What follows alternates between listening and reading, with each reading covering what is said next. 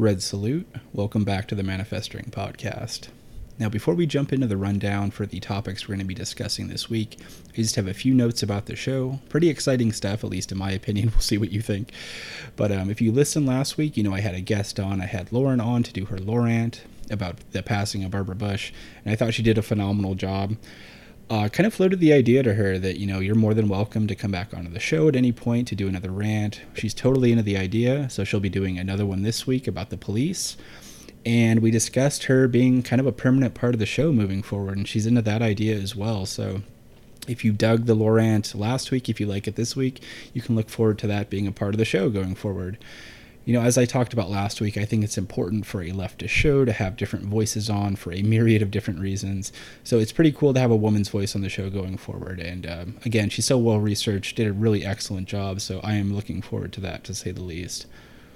Speaking of changes to the show, now, even when I started this thing back in 2016, early 2016, which please do not go back and listen to those first few episodes because they were absolutely horrific. Not that I've improved that much, but those ones were especially bad.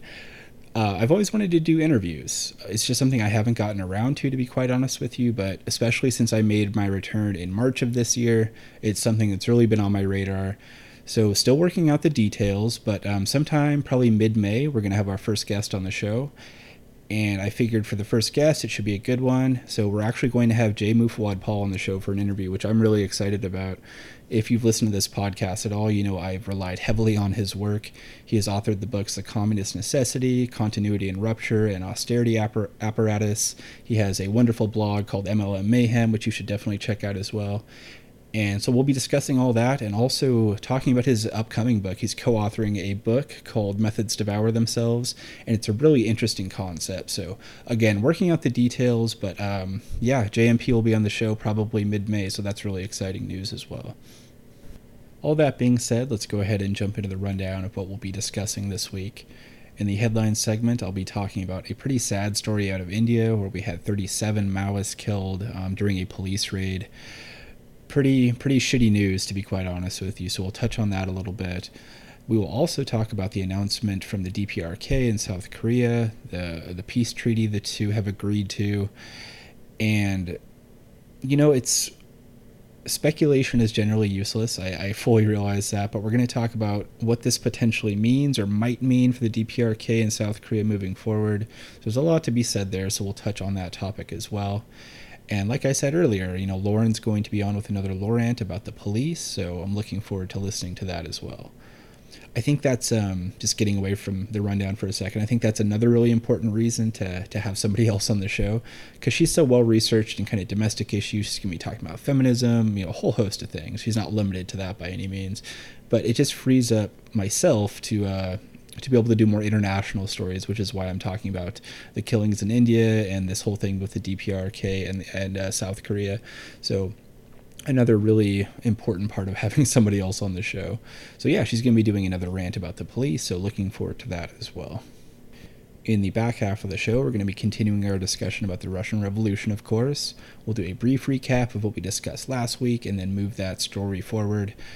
We're going to be focusing in again on Lenin. I mean, Lenin's a huge part of this, obviously. And we'll be talking about Russia during the early 1900s, which was such a tumultuous time. Like, things were really, really starting to ramp up during that time period. So, should be an interesting segment this week.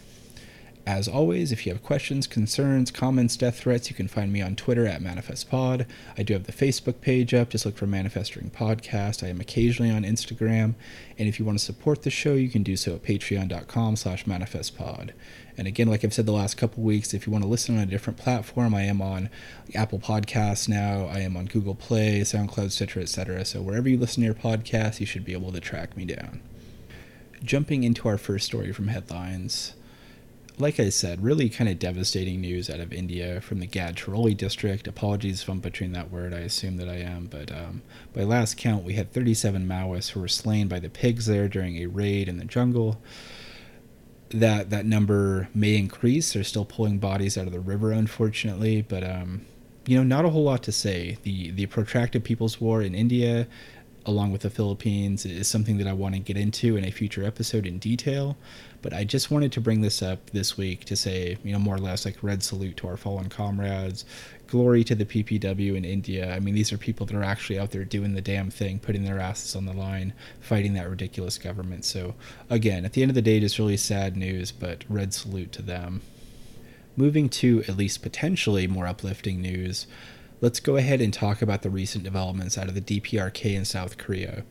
So after 60 plus years, it seems the conflict between the two is reaching an end. Tensions have eased, to say the least.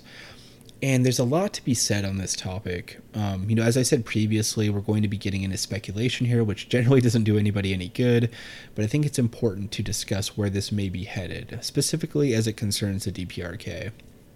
So I think at face value, surface level, peace between the two is a good thing. The reunification of Korea is a positive thing. There's no doubt about that. So it's great to see. But we have to be a little bit cynical about what's going to happen from here on out, right? Just a few things to keep in mind here. If we're looking at the history of an imperialist nation like the US, their track record, and we've seen this ramping up of aggression towards the DPRK from the Trump administration, it's important to remember that really the main deterrent, whether we're talking about the Soviet Union, Iran, the DPRK up until now, is the fact that nuclear weapons will keep the US out of your country. That is a proven fact. So when you have the DPRK agreeing to denuclearize, it brings up some red flags, right? And I know it's pretty cynical to assume that just because the DPRK is getting rid of nukes, that the US is instantly going to come in and just destroy them. But it's something we've done before in the US, right? Look back at the Korean War. And that's why if you go to your local independent bookstore, I implore you to do so, go to the military section. You'll see thousands of books about World War II. Even though the Soviets won that war, that's something we don't like to discuss here in the US, but go to the Korean War section, if they even have one. There's going to be like 5 or 6 fucking books. It's ridiculous. It's because the US has a really bloody and nasty history in Korea. Taking out civilian targets when they ran out of military targets, like blowing up dams to flood villages. It's fucking horrific, and that's the reason we've tried to erase that history. So to assume that just because the DPRK no longer has nukes, and to assume that the US would then take that opportunity to go in there and just absolutely blow them to shit, I don't think that's necessarily cynical. It's just being a realist about the history of the United States. And if we consider South Korea here, I mean, they have been pretty cozy with the US. Let's be honest about that as well. So while I think peace is good for them, obviously, it's, again, like face value, surface level, this is a good thing. Peace is always good. They have had a pretty tight relationship with the US, so it's hard to say exactly what their motivations are in this entire thing, unfortunately. I would love for this just to be a really positive thing, like, this conflict is at an end. I mean, by all accounts, the president there, Moon, has been, he seems like he's not super into war. He doesn't seem super aggressive, but again, this is a very capitalist nation, so it's hard to really nail down their intentions. And something else to consider, I had a very brief discussion on Twitter with Mubarak, the host from En Masse podcast, about this subject, and he brought up a really, really important point. The fact of, yes, Moon is in power there right now in the SK, so he may have good intentions, but he's not going to be the president forever in South Korea, right? So when you have the DPRK kind of letting down their walls, denuclearizing, that's all well and good while Moon is in power in South Korea, but what if they elect somebody who's fucking heinous in the next election? You know what I mean? This could all turn on a dime, and like I was saying with Mubarak there, this could turn on a dime and it wouldn't be in the interest of the Korean people. So it's important to remember that as well. This may be temporarily a good thing, but this could turn super sour very quickly. And this does really remind me of conversations I used to have with liberals when Obama was president, when he was ramping up the power of the NSA to spy on citizens. He was going through with these extrajudicial killings, and everybody was kind of cool with it. All the libs were like, well, yeah, it's maybe not great, but Obama's president. He's not going to exploit those powers. And I would always say, like, yeah, he's president now. He's not going to be president forever. So what if, you have somebody like a Trump, as we see now, some fascist getting into office, then he's got all this power to do these things. What then? But that was just never an issue. It wasn't important enough. So this could be potentially that same issue between the DPRK and South Korea. Yes, Moon right now is probably, for the most part, seems like a peaceful guy, but again, he will not be president in South Korea forever. They could elect a borderline fascist at some point. You just never know. So at the end of the day, I think peace between South Korea and the DPRK is a good thing. It's great to see this 60-plus year conflict maybe come to an end. I just hope that it works out for both nations, specifically the DPRK, because again, without that deterrent, who's to say what the US or other imperialist powers are going to do? Well, that will wrap it up for my portion of headlines this week. Like I said at the top of the show, we're going to have Lauren on with another Laurent. She'll be discussing the police, really the discrepancy and how they handle interactions with white people and black people, and at the end of the day, how they are just racist-ass pigs. So here's Lauren with her Laurent. All right. Well, I initially wondered what I would talk about this week. I quickly remembered that I live in the rancid melting butter sculpture that is America. Each day brings with it a fresh series of outrages. The difficulty is picking just one to focus on. As a jumping off point this week, I picked the shooting that occurred last Sunday in Tennessee. To briefly recap, a man opened fire on a Waffle House in Nashville, injuring several people and killing 4. His rampage was cut short when one of the customers in the restaurant wrestled away his gun. The gunman ran off and was caught after a manhunt that lasted about 24 hours. The man in custody for this is Travis Reinking, and to describe him is to describe so many of his predecessors. White, male, troubled, with a history of disturbing behavior and run-ins with law enforcement. As is so often the case when men choose to express their feelings with bullets, white terrorist apologists on the right and left will say a lot of the same things. They'll use words like loner or lone wolf. They'll highlight the murderer's non-lethal achievements or mention his potential. Often they'll reflexively suggest mental health issues as the motivating force behind their actions, as though the only way a white person could do something undeniably monstrous is if they're mentally ill. That being said, in this case, there actually do seem to be some mental health issues at play, which I will detail further in a few moments. There's a lot to unpack here between the criminal inadequacy of mental health services here in the US and the terrible laxity of our gun laws. And those are definitely issues I will touch upon at some point in the future. But for now, I'm just going to focus on one issue, and that is the blatant racism of our police force. Now, as I said before, Travis Reinking was no stranger to law enforcement. In the past few years, he's had multiple run-ins. Just to name a few, at one point his parents called emergency services because their son was convinced Taylor Swift was stalking him and he was expressing suicidal thoughts. In one bizarre episode, Reinking threatened one of his father's employees with a gun before throwing it into the trunk of his car, driving to a local pool, and exposing himself to the lifeguards. Most notably, in July of last year, Reinking breached a security barrier outside the White House, telling a Secret Service officer that he wanted to speak with Donald Trump, and that as a sovereign citizen, he had a right to inspect the grounds. And so after this, the police confiscated his guns, his ammo, his firearm owner's identification. These were turned over to his father, who at some point gave them back to his son. He might face criminal charges for this himself. Time and time again, reports were filed. He was arrested and let go. At one point, he underwent evaluation at a mental hospital, although his diagnosis is not public record. All of this, and still we are left with a tragedy that seems, even allowing for hindsight, infuriatingly preventable. Now let's compare Reinking's story to others, like Stephon Clark, murdered by the cops in his grandparents' backyard, unarmed except for the cell phone his killers apparently found very threatening. Or Philando Castile, shot during a traffic stop while reaching for his ID after cautiously telling the officer about his legally registered gun. Or Tamir Rice, a child playing in the park with a toy gun, shot by a cop less than 2 seconds after he got out of his cruiser. I could name example after example after example of these types of injustices. These are unfortunately just a few. And I'm not trying to suggest that Travis Reinking should have been shot. I will never advocate for more cop killings. But isn't it telling that no matter how erratic Reinking's behavior, the police officers who dealt with him never felt like they were in any danger, never felt any need to deploy their weapons? Over and over again, law enforcement will give white people the benefit of the doubt beyond all reasonable doubt, while people of color don't get the slightest chance, unless by chance you mean the brief moment between when an officer delivers some sort of warning and when he fires his weapon. We do need some form of law enforcement. It would be anarchy otherwise, and I don't believe in chaos. But this agency should be demilitarized. Its officers should not have the option of lethal force. Now, I know I'm not the first person to say these things. I'm one of many.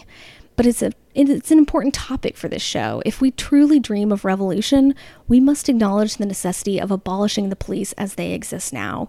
We must break free of a system that is corrupt and oppressive. We must overthrow these swaggering, violent brutes in uniform who vow to protect and serve but do neither.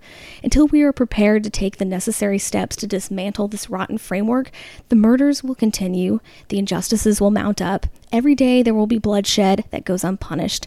Fixing law enforcement won't fix this country, not by a long shot, but goddamn, it would be a start. All right, that will wrap it up for headlines this week. Go ahead and pop on your Ushankas, because it's time to talk about part 3 of the Russian Revolution. Полки казачьи с дому, один казак без голову стоит.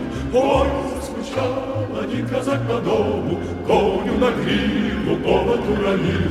Ой, заскучал один казак по дому, коню на гриву повод уронил. Эх, развитались кудры в рассыпную, а доминунка мучила его. И как видел он сию степную, а в той дали не видно ничего, и как видел он синюю степную, а в той дали не видно ничего.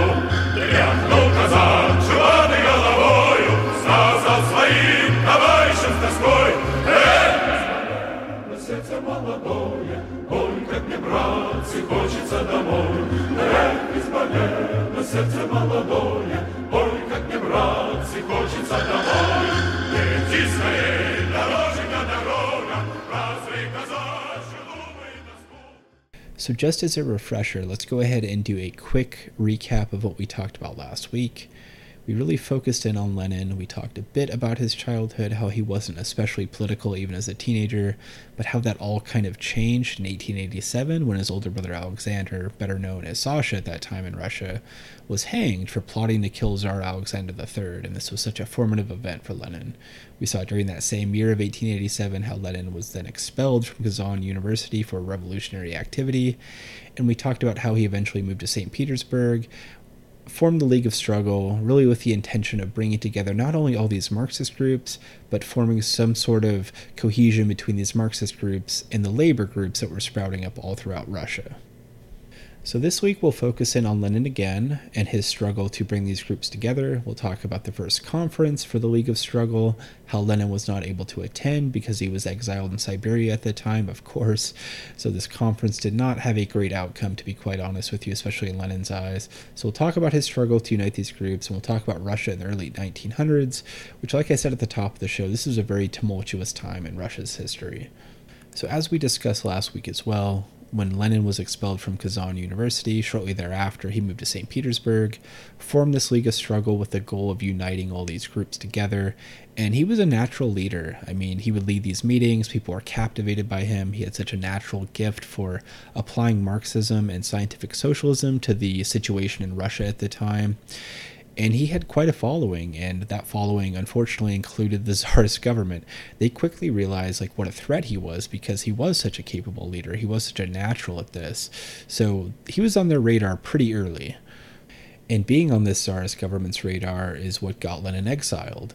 They knew very quickly, they could see that he was a leader, he was a threat, so they gave him a one-way ticket to Siberia, which was an effective move, because this League of Struggle that Lenin had formed, again with the goal of bringing together not only the Marxist groups, but forming one big party between the Marxist groups and the labor groups that could really challenge the Tsarist autocracy. This League of Struggle group had their first conference in 1898, but because Lenin was in Siberia, there was no leadership there, and it just didn't really produce any desirable results. At the end of the conference, there was no party, the cohesion was not there, and things were just more confused, if anything. Much of this confusion was due to the legal Marxist or economists that we talked about last week. Now, this was a group of people that believed that the proletariat really didn't have a role in politics. They should leave that to the liberal bourgeoisie, the working class should just worry about working conditions, etc. And we can see many modern-day examples of this mindset, where you have union members who, again, while it's important to improve the working condition for working people, no doubt about it, they just solely focus on economism and improving things for workers and have no revolutionary consciousness. This group of legal Marxists was exactly the same. And so without Lenin present at the conference, without that leadership to battle this type of ideology, you had the legal Marxists being pretty effective in muddying the waters. They were able to convince people that, hey, the working class, the proletariat shouldn't be revolutionary. They, again, should just focus on improving the working day, workers' rights. We'll let the liberal bourgeoisie worry about the politics. So they called themselves Marxists. They dressed up in Marxist garb, but they didn't want an actual revolution, which is the most anti-Marxist thing you could possibly think of. So Lenin, while still in exile, actually got together a conference of his own people, of the exiled folks, kind of like the outcasts, got together and talked about how this was ridiculous. This was not the path to take, that the proletariat was the class to lead the revolution, just as Marx had said. So Lenin knew that he had to find a way beyond this conference, again, to unite these groups. How was he going to get everybody on the same level? How was he going to really stir up this revolutionary consciousness? How was he going to have this mass agitation amongst workers? And he came up with a pretty brilliant idea. Now, obviously, during Russia in this time, there was no social media, clearly, but he knew that there had to be an effective tool to disseminate his message, and he did that through starting his own illegal paper called Iskra. Now, Iskra in Russian means spark, so that was kind of the intention. Like, Lenin saw this as the spark of the revolution.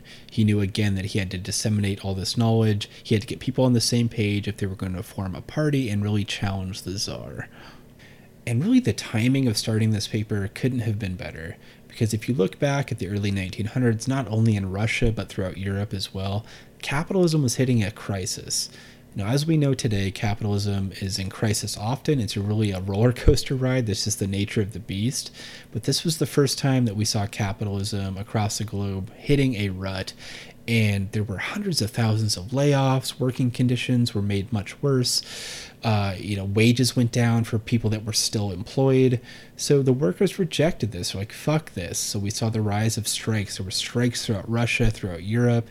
And as Marx predicted, of course, believe it or not, the proletariat led the way. The working people started the strikes. They were dissatisfied, and the peasants saw this and weren't inspired. They're like, yeah, our conditions suck too. They're maybe even worse. So we're going to strike as well. The students saw this and were like, yeah, this is fucked up. We're going to strike as well. So we had the proletariat during the early 1900s throughout Europe and Russia leading the way with all these strikes because capitalism again hit this major crisis. So during this time period, you had Lenin and the others working for this illegal paper, Iskra, realizing that now was the time to strike. The revolutionary consciousness amongst the workers, not only in Russia, but again throughout Europe, was really at its height. So now was the time to bring these people together, if they could, and form a party that was strong enough to not only challenge the Tsar, but to challenge the leaders in Europe as well. This was to be an international effort. So we talked about that first Congress of the League of Struggle, how Lenin wasn't able to be present because he was exiled in Siberia, and we talked about how it was pretty ineffective at the end of the day, how just kind of confusion reigned. And this was due to the economists and the legal Marxists kind of muddying the waters again with their talk of the proletariat not leading the revolution. Well, there was a second Congress in 1903 by the League of Struggle, and Lenin was present, Lenin was there, and the result was much different. So out of the second Congress, we actually did have the formation of what would be called the Russian Social Democratic Labor Party. Again, a group supposedly who is going to be strong enough to challenge the Tsar and really make a mark. But as throughout history, we've learned with legal Marxists, with opportunists, etc., anytime there's talk of revolution, there's going to be people who just don't have the fucking guts to do it. So even out of this second group, we had a split between what would be known as the Bolsheviks and the Mensheviks, and we'll really get into the Bolsheviks and Mensheviks and their disagreements next week. Now, next week, we'll also discuss more about this paper Iskra, this illegal newspaper that was started by Lenin and a few others, because I'm sure, as you can imagine, it was not super popular amongst the Tsarist government. There were many attempts to shut it down, and there were just so many creative ways that Lenin and others found a way to disseminate this newspaper. So really kind of a rad story, even just behind that newspaper itself. So again, we'll talk about the Bolsheviks, the Mensheviks, we'll talk a little bit more about Russia during the early 1900s, and we'll talk about that newspaper, which is such an inspiring thing. So that's going to wrap it up for this week's episode. If you want to talk with me, if you have questions, you just kind of want to shoot the shit, you can find me on Twitter at ManifestPod. You can find the Facebook page at Manifesting Podcast. You can message me there if you like. I am on Instagram occasionally as well. And if you want to support the show, which isn't, you don't have to by any means. I'm willing to do this for free, obviously. But if you do want to support the show, that is super appreciated. You can do so at patreon.com/manifestpod. Also, if you have any feedback about potential changes to the show, like I said, I'm going to be doing interviews. I'm having other people on. Positive or negative, I'm really open to criticism and feedback, especially from this group. You seem like a very intelligent group, so I'm going to take that seriously. So yeah, if you're not into what's going on, if you have something you like, something you don't like, let me know. I always appreciate that type of feedback. Unless you're hitting me with some anti-communist bullshit, you can fuck off. So anyways, until next week, Red Salute.